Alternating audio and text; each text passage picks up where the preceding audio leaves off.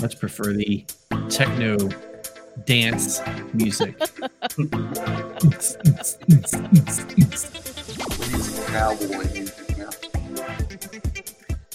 What? Hello, everybody. Today is Wednesday, August 30th, and you're listening to the Daily AI Show live on YouTube, Instagram, LinkedIn, and Spotify. And we have the full team here today. This is awesome. Brian is back from holiday. No, where were you, Brian? I'm still in the middle of the hurricane. But you're at home. What's that?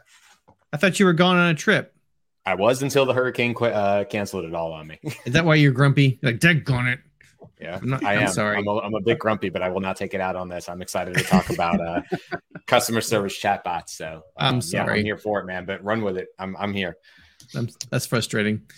Okay, so we're here to talk about sealing the deal, and that's a nice way of saying that chatbots are in part of the process of assisting those involved with getting online sales. Which honestly, I don't know what company doesn't have online sales to some degree. Lead gen, or maybe they're not a Shopify who actually does transactions online. Maybe they don't do that, but they do everything leading up to the sale. Wouldn't you agree?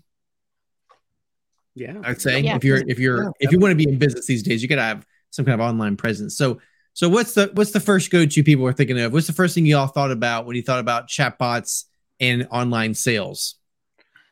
For me, it's the customer service. You know, it's how far it's come in terms of the customer service. When you look at tools like HubBot from HubSpot or Zendesk AI, but I mean, God knows there's 20 others.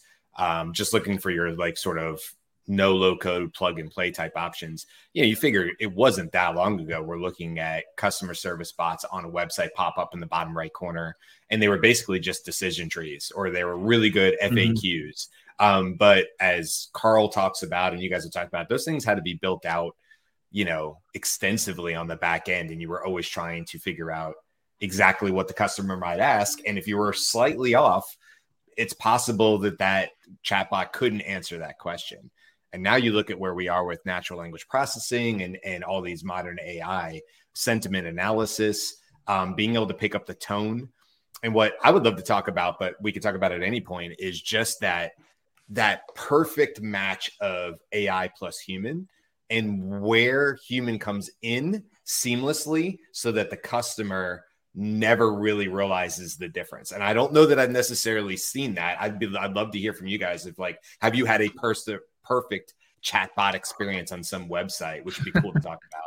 Is that an oxymoron, a perfect chatbot experience? Well, I think it's coming, I think it's coming. And so I haven't had one. I just, we were just talking about this hurricane, and I'm getting bands of it right now as I'm talking to you guys, but it's for the most part passed. But, my flights got canceled to Denver on United. And so there was that period of time of like, do I try to go to Orlando and fly out of Orlando, because they shut down the airport faster than I thought they were going to. I thought I'd be able to get out. And there's that weird period of time of like, stay, go, move, change flights, don't. And there was no chatbot experience that could handle that. But I feel like we're only like a year or two out from that chatbot basically being able to pick up the ball immediately for me and go, Brian, here are your options. Which way do you want to go? And it's doop, doop, doop, doop, doop, doop, based on this, based on weather, based on that. Your best shot is, do you want to drive 2 hours through the Orlando airport? We can get you into Denver 3 hours after you were supposed to be there. Like, I just feel like that's where this is coming, but I don't want to take this off topic. This is where my brain is at. Human AI intervention, and that the customer buys something, is established as a lead, whatever, and never ever knows the difference and doesn't care for that matter. Right. So Carl, you had something to say at the beginning of this. What were your thoughts? Well, I was just saying, when you asked the question about what do I immediately think about, if you look at all the bots primarily on websites right now, especially on tech websites, it's those dumb bots, right? The ones where you have to pre-program logic. And while I think most customers would probably get frustrated just by interacting with them, because I think the one thing that I've learned building chatbots, which is amazing from an AI perspective, is humans are the most unpredictable people or unpredictable species, I guess. Yeah, they are. And the way that anybody asks questions can be different, even though it's the same question. Mm-hmm. Well, that makes it difficult for decision trees, but yes, conversational AI, there's not a problem, right? Well, but exactly. Conversational AI does not have a problem. Someone asking pricing in 30 different ways. Like, how many Benjamins is this going to cost me? Or, I mean, it's going to be able to understand even slang, right? Yeah. There's a blend, though, right? So I think the blend is kind of going away, but Salesforce has had the ability to ask questions in a natural language, so you can ask in any way, but there was still a decision tree behind the scenes about where the information was coming from. And now I think that's going away. Dumb chatbots piss me off. And like, I'm just like irrationally angry. Don't ask for my email. You have this information. Exactly. I'm already a customer. Like, I think, and that's kind of that's where I think it's going to be most difficult in my frame of mind, is that we in this call have been trained on bad chatbots. Like, we as users, yesterday I had to call Verizon for whatever issue, and twice during the correspondence, like trying to find the phone number on my app, and then actually when I called the number, both times they wanted me to interact with an AI, and I'm in AI. And I didn't want to interact with an AI. I wanted a human, right? So the reason why is because I didn't want to go through the trouble of it trying to. I just want to speak what my problem was. I didn't want to have to figure out. Okay, I got to make sure it's really clear. And then it's just like, is this a billing question? It's like, no, I want to cut to the chase, right? So I think that unfortunately we've been trained on bad bots, so that we're not quite ready for the good ones yet. The younger group, the ones that haven't been badly trained, are probably going to be the first adopters of this and really run with it, which is why customer service is going to be absolutely dominated by. Let's talk about what it takes to create a good chatbot selling experience. So, all of us have been familiar with the idea of taking one of the chatbot builders and providing it with the context of company documents, whether that's an e-commerce company or it's your product or service company. You can load up your FAQs and so on. And that's a very minimal level of salesmanship available to the chatbot to respond to questions from the user.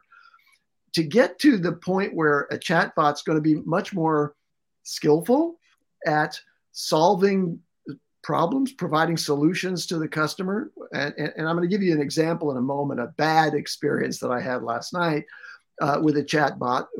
I went into it very eager and expecting that I would get some really good answers, even though it was well after hours on this company's site. And I thought, okay, well, nonetheless, they've got a chatbot. I'm going to be able to find out what I need to know.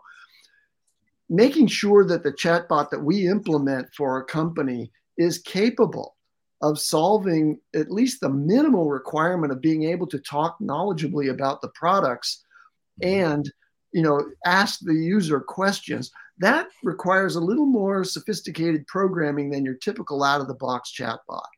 So now I'll spare you the horrible experience I had last night, which I'll just condense into, it could not move out of just doing lead capture, getting my email, my telephone number, and everything else, and then saying, are you ready to start the purchase process now? Well, no, you didn't answer my questions. You didn't do anything. And it was really horrible.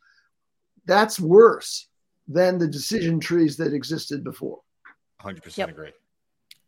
Aaron? What do you got, Aaron? So my primary experience with chatbots is on the marketing and ad side. So if you use Facebook ads, you know that they can run, obviously we've got Facebook Messenger, so they can run Messenger ads. So I can set an ad up and somebody can click on it and interact with a Messenger chatbot. Now I've built a couple of chatbot sequences using tools like, using tools like ManyChat and ChatFuel. Always the problem is, that limited logic. And it baffles my mind sometimes to firstly see people who click on the ad where I deliberately wrote in the first line, this is a chatbot. you will not be talking to a human, but they still click on it and go, oh, I didn't mean to do that. And then they start abusing the chatbot. That's always very entertaining. But, when you're forcing someone down a path of having to follow your logic tree, it makes for a bad experience. And I still don't love using chatbots for advertising. However, one thing I guess that just really occurred to me at the start of the show, and as soon as we start talking about it, is if Facebook can start to implement an AI-based smart chatbot, then messenger ads could completely be revolutionized. I'd be really interested to see what they're going. And I can't imagine they won't do it. It just seems to me like an opportunity for them to make money, and we all know they like making money. So that could be a really interesting advance in the advertising space. So I thought they already had recently integrated a new chat feature, but I could be wrong. But I think, Aaron, you make a good point about it being able to follow a logic tree. I would like to say that I think that using the proper LLMs tied to your chat solution that's trained on your data, and you have it low temperature, so that doesn't hype. What do you call it? Doesn't get creative. Creative, right? Yeah. And then of course you play with it in the playground. So you give it the boundaries, the bookends of how you want this bot to interact. And then when it doesn't fall within that, you go, I'm sorry, I don't have an answer for that. Like, you purposely tell it that if it's outside these bookends, you do not answer. You don't be weird, right? So once you train it properly, let's go back to the topic of this. How can it transform online sales? Like, what does that mean to transform it? What is it doing in the positive that's going to absolutely be a game changer for organizations that interact with their customers online? So I'm thinking 3 different areas on this. One is direct to sale, one is B2B, and one is customer service. From a sales perspective, so direct to consumer, I would expect, and I don't think we're there yet, eventually you can buy the product directly through the bot, right? So that exists. Right? It's like, oh, sunglasses. I want to buy some sunglasses. What do you want? After I've viewed your website, oh, these are recommendations. Okay, buy, purchase, connect to PayPal, Stripe, whatever. Purchase. Inside the chat window? Inside the chat window. I think that's eventually where that's going to go. That to me, that makes the most sense. Brian, you say that happens now? Yeah, it exists. I mean, and I only know this because I'm working with a client using again, Zendesk AI. I know it's not the only one out there, but that's just the one I'm most familiar with.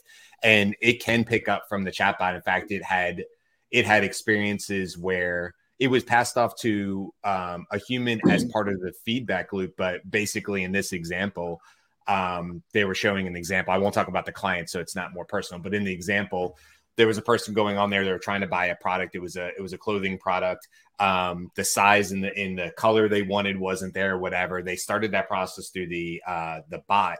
And at the point where the bot picked up that this person was a repeat customer, it started going into the process, brought in the human, and the human was able to quickly say, hey, this is the alternative to what you want. We know your priority. Here's the coupon code to go with it, and then finish the sale right there. So I guess I should say that's hybrid, but it does exist in the sense of going through that process. And I do believe you could have gone through that entire process through AI without human intervention in there, had there not been a reason for it. Human, but I guess doing the paywall would have to have been different. You couldn't stay in the chat window and do your Apple Pay. Not yet. I haven't seen that happen. Well, I wouldn't be surprised if that exists. If that handoff is seamless, like the human is a plus, right? Like, oh yeah, to then be, oh hey, excellent. I've just been told that you're in this situation, right? And so, like, that's a 30-second. You know what though? What? I don't want a human involved in anything, because I feel like if there's a human involved, especially in D2C, like if I'm buying a pair of sunglasses, I know 100% said human will try to either upsell me or say a bunch of stuff, and I'm like, dude, I just want to buy this. Okay. I don't care about you. I don't care about this. Hey, Carl, you don't know what you want. I think that you need 2 glasses right now. I got bad news for you, Carl. They're going to train AI chatbots to upsell. So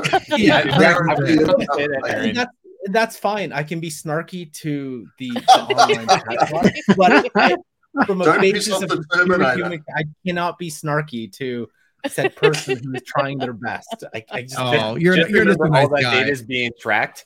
And so the next time the AI comes around, it's like it's waiting for Carl and it's ready like to pounce and knows exactly how Carl's going to react. They're like, oh, this is snarky Carl inside the data set. I think you might be a little bit worse off. Yeah, Brian's point. You might be pissing off some AI you don't want to piss off being snarky. Be careful. No, but let's brain imagine for a minute, like, okay, so the profile of you is, you know what you want when you start a purchase, right? You've done the research. Excellent. So now I have that profile built, and cool, you know what you want. We've done this before, right? Do you have any questions? No, you're actually training it. I like that. Yeah. Thank you so much. This was great. That's pretty cool. But it won't be able to save that many instances. I mean, hundreds and thousands of customers going to a website. I doubt they'll be able to do that. Well, but I want to do it. That's not necessarily true, because with the training data, you can build customer profiles, right? Maybe approaching an initial customer, but as soon as you've logged in with your account, or your cookies there, or whatnot, then you've got your profile, and it's just that's a good point. Whatever your profile is. Yeah. So you can actually preload that conversation with previous intel you've gotten before that response comes through. That makes a lot of sense. Yeah. Architecturally, okay, sorry, Andy, go ahead first. What that requires architecturally is a separate customer account database that is going to be queried at the time once that person logs in, or you're identified. Say, oh, what's your email on our account? The chatbot gets that. It's got to go out. It's got to retrieve chat history that's been retained over there, and then put that in as additional context. But then, yes, absolutely, it could know what the prior conversations were about, what products you've bought before, and so on. But that's not available. That'll be applied too, right? Is just creating customer personas, right? Whether you do it from a marketing agency style thing where it's like, oh, we're going to go pitch so-and-so. Well, let's build a profile of all the information that we have access to about this person. We've built our persona of it, and we test our pitches against it. It's like getting inside the mind of whoever you're going to go talk to. And I think, Brian, you've touched on that in the previous show. So just having that ability, and then you can just apply it across the field to the entire sales field, I think. And it's just going to be just different iterations of that in different degrees.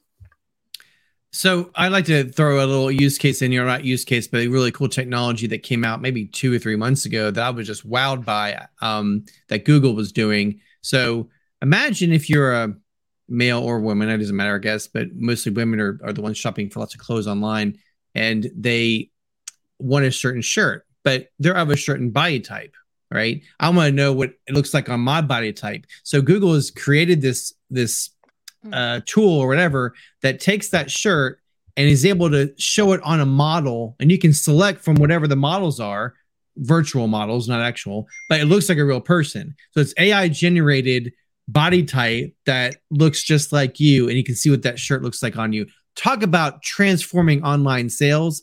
That is ridiculous. I was completely wowed by that. What are y'all thoughts? You heard of it? Have you seen it? Yep, I've seen it. It's and I think that takes online sales to the next level, because that's one of the last frontiers, right? Because you're, shoes, shirts, and each manufacturer has their own sizing guidelines. So you're like, when you buy something, you're like, oh, this isn't. A size 12 shirt is going to be different for each manufacturer. It doesn't, right? So, but this time it's nice if you could do that. The question is, I think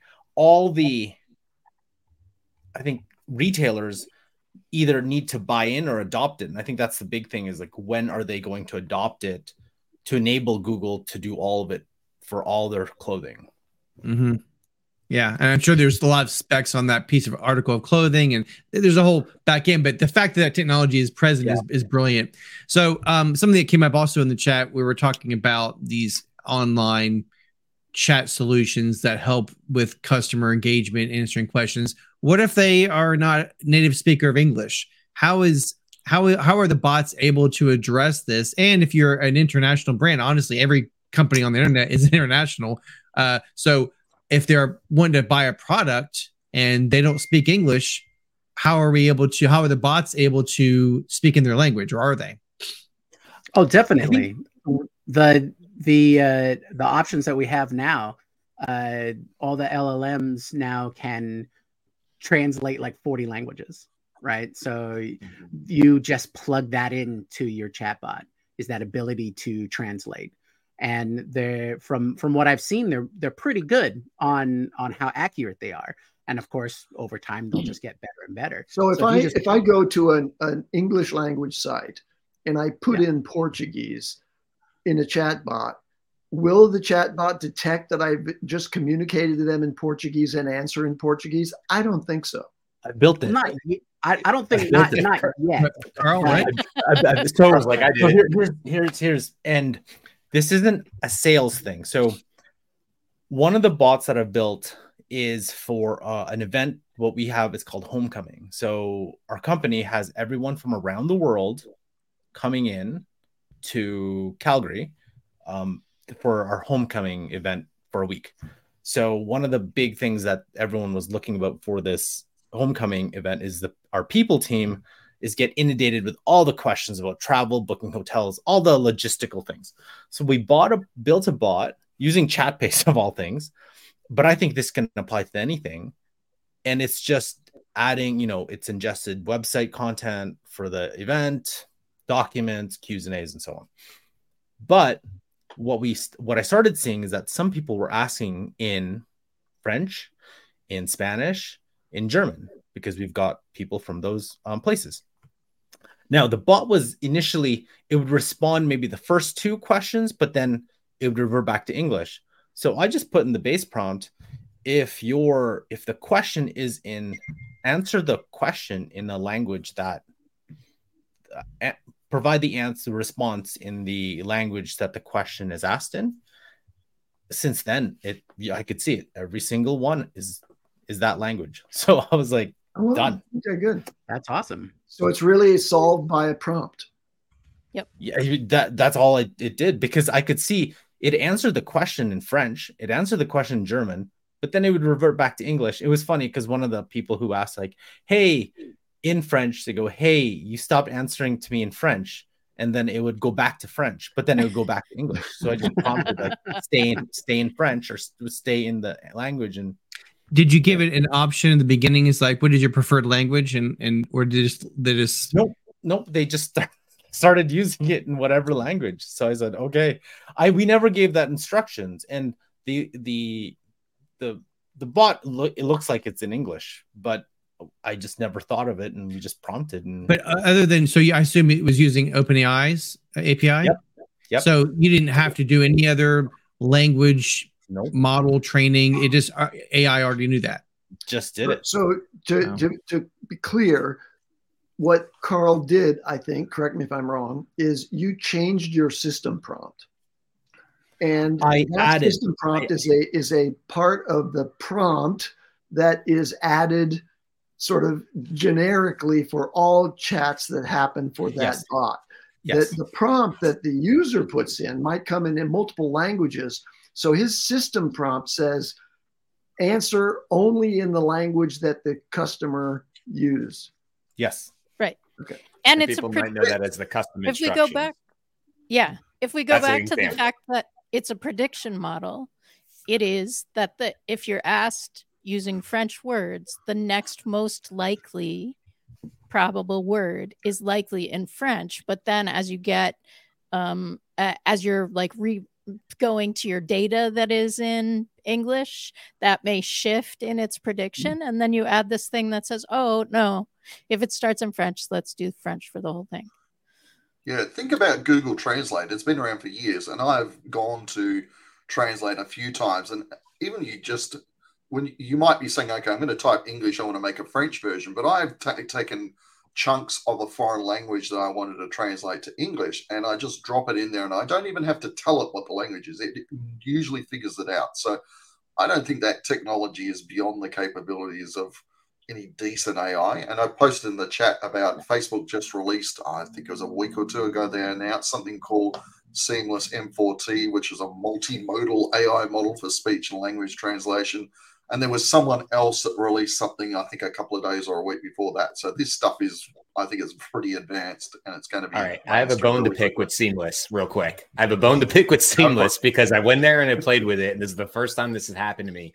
Do you know that like 90% of the ads that I get in my Gmail now are either in Korean, Portuguese, or whatever other language I tested Seamless with? It has ruined my Gmail as far as that. I can't even, not that I want to read the ads, I guess it doesn't matter, but the ads are in Japanese and in other languages that I have no idea what it says, and it's more annoying to me now that it's not in English. That's an interesting opportunity for Facebook and Google to fix that problem pretty quickly. Oh my! Oh, it happened immediately after I used Seamless, so I know for a fact it was Seamless that caused it to happen. And now it's just like it's just baked in or whatever. And I thought, oh, this will happen for a day or two because I haven't used it. Nope, we're like a week and a half in, still getting Japanese ads directly in my Gmail. So, yeah, not a fan of Seamless at the moment. But to your point, Aaron, in all seriousness, I was in 2017. We lived over in Europe. And my wife and I were running our businesses, and we had a train that got it was supposed to go all the way back from Munich to Berlin, but the train had to stop in Leipzig.